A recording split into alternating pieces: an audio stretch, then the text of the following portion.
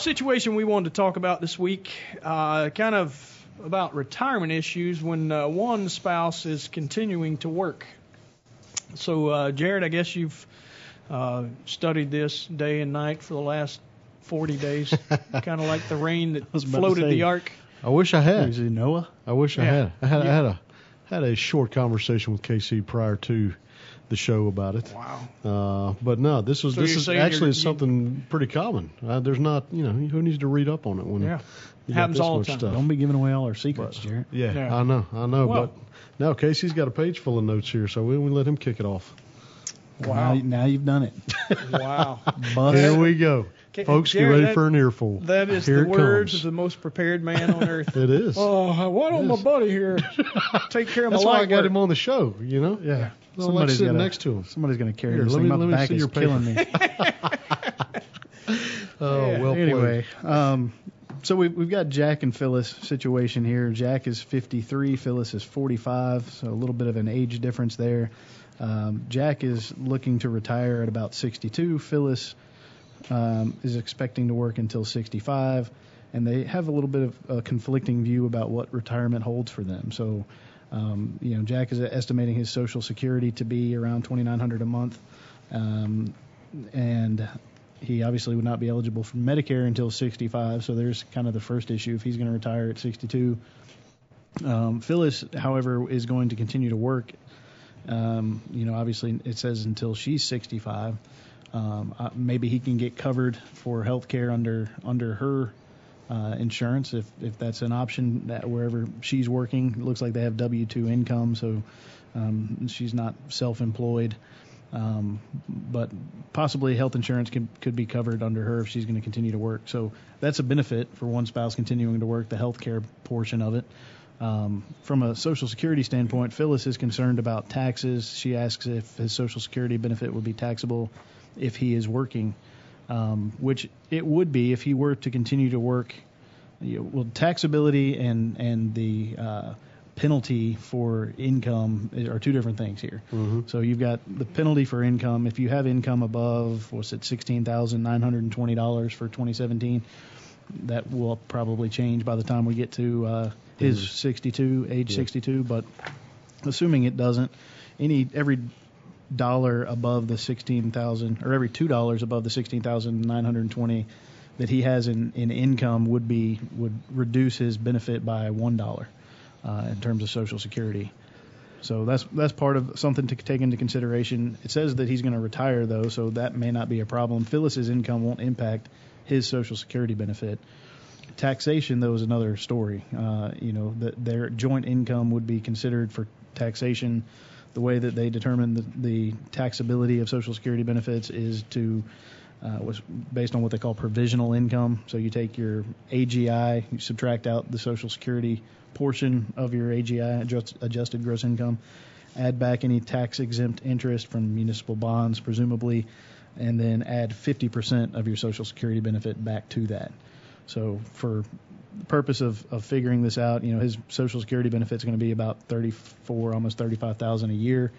So you add back half of that, and then there's a scale, just like everything else, where the benefits are taxable. So the short answer, Phyllis, is you're probably going to have to pay tax on the Social Security, at least 50%, more than likely. You'd have to be under $32,000 in provisional income to not have the benefit be taxable at all. If you're between 32 and 44, up to 50% would be taxable, and if you're over 44, then 85% would be taxable. So I could avoid taxation on my Social Security benefit potentially. Potentially. But that could still limit me. Even if I make it taxable, it's because I'm earning other income, which ultimately makes the Social Security benefit taxable at different rates or brackets like what you're describing. Right? Exactly. So it's going to be very difficult to avoid it altogether just because, especially once she starts taking it. Now, she's a little bit younger than him, so there may be some time there when he could potentially get it tax-free. The other issue here is that they've got retirement accounts. He has about $3 million combined between his IRA and his 401k. She has about $1.5 million between her IRA and 401k. So you're talking about $4.5 million in retirement money, which once they turn 70 and a half, once he turns 70 and a half, he's going to start being forced to take money out. I did a little calculation just for giggles here. The you want me to giggle now, or you want me to hold it? Why don't you hold all giggles to the end if you would? Thank you. So his $3 million today, at age 62, if he grows that at 5%, would be worth $4.6 million. If he grows it at 5% to age 70, it'll be worth about $6.9 million. So his RMD potentially would be about $250,000 when he turns 70 and a half. So that's something that they may want to consider. There is an opportunity there that could exist, between his age 62. If he quits working, depending on what Phyllis does, they may be in a lower income bracket. They've got a very high income right now. They're in the 33% bracket, making a combined $320,000. Those years between 62 and 70, they may have an opportunity to convert some of their IRA or 401k money into Roth, which would reduce the amount that they're forced to take out at age 70, which could potentially lower the taxability of Social Security. Although I think that they're in a high enough area, it's going to be pretty difficult to get them to avoid tax on Social Security altogether. They might be able to get a lower taxation there, but and minimizing that tax is important. But when you got a six-figure required minimum distribution, you might forego the tax on the Social Security benefit, willingly. Sure. I would say. And you could also just defer till 70. I mean, you draw from your IRA if you need to. Now, the question becomes a difficult thing to measure because you have to figure out what bracket are you going to be in now versus what bracket are you going to be in at retirement and at age 70. So there's a lot of moving parts there. You probably want to consult a financial advisor, get some plans run to see what's the best tax strategy that you should pursue there. Now you're talking my language. There you go. Call Jared. See, that's why I deferred. I couldn't have said any of that better myself. Wow. That's what I had in mind, actually. But well, of course, you articulate better. Well, yeah, so, I'll do what I can. Yeah. All right. Well, let's take a quick break. We'll come back and answer some questions for you. Any financial questions you might have.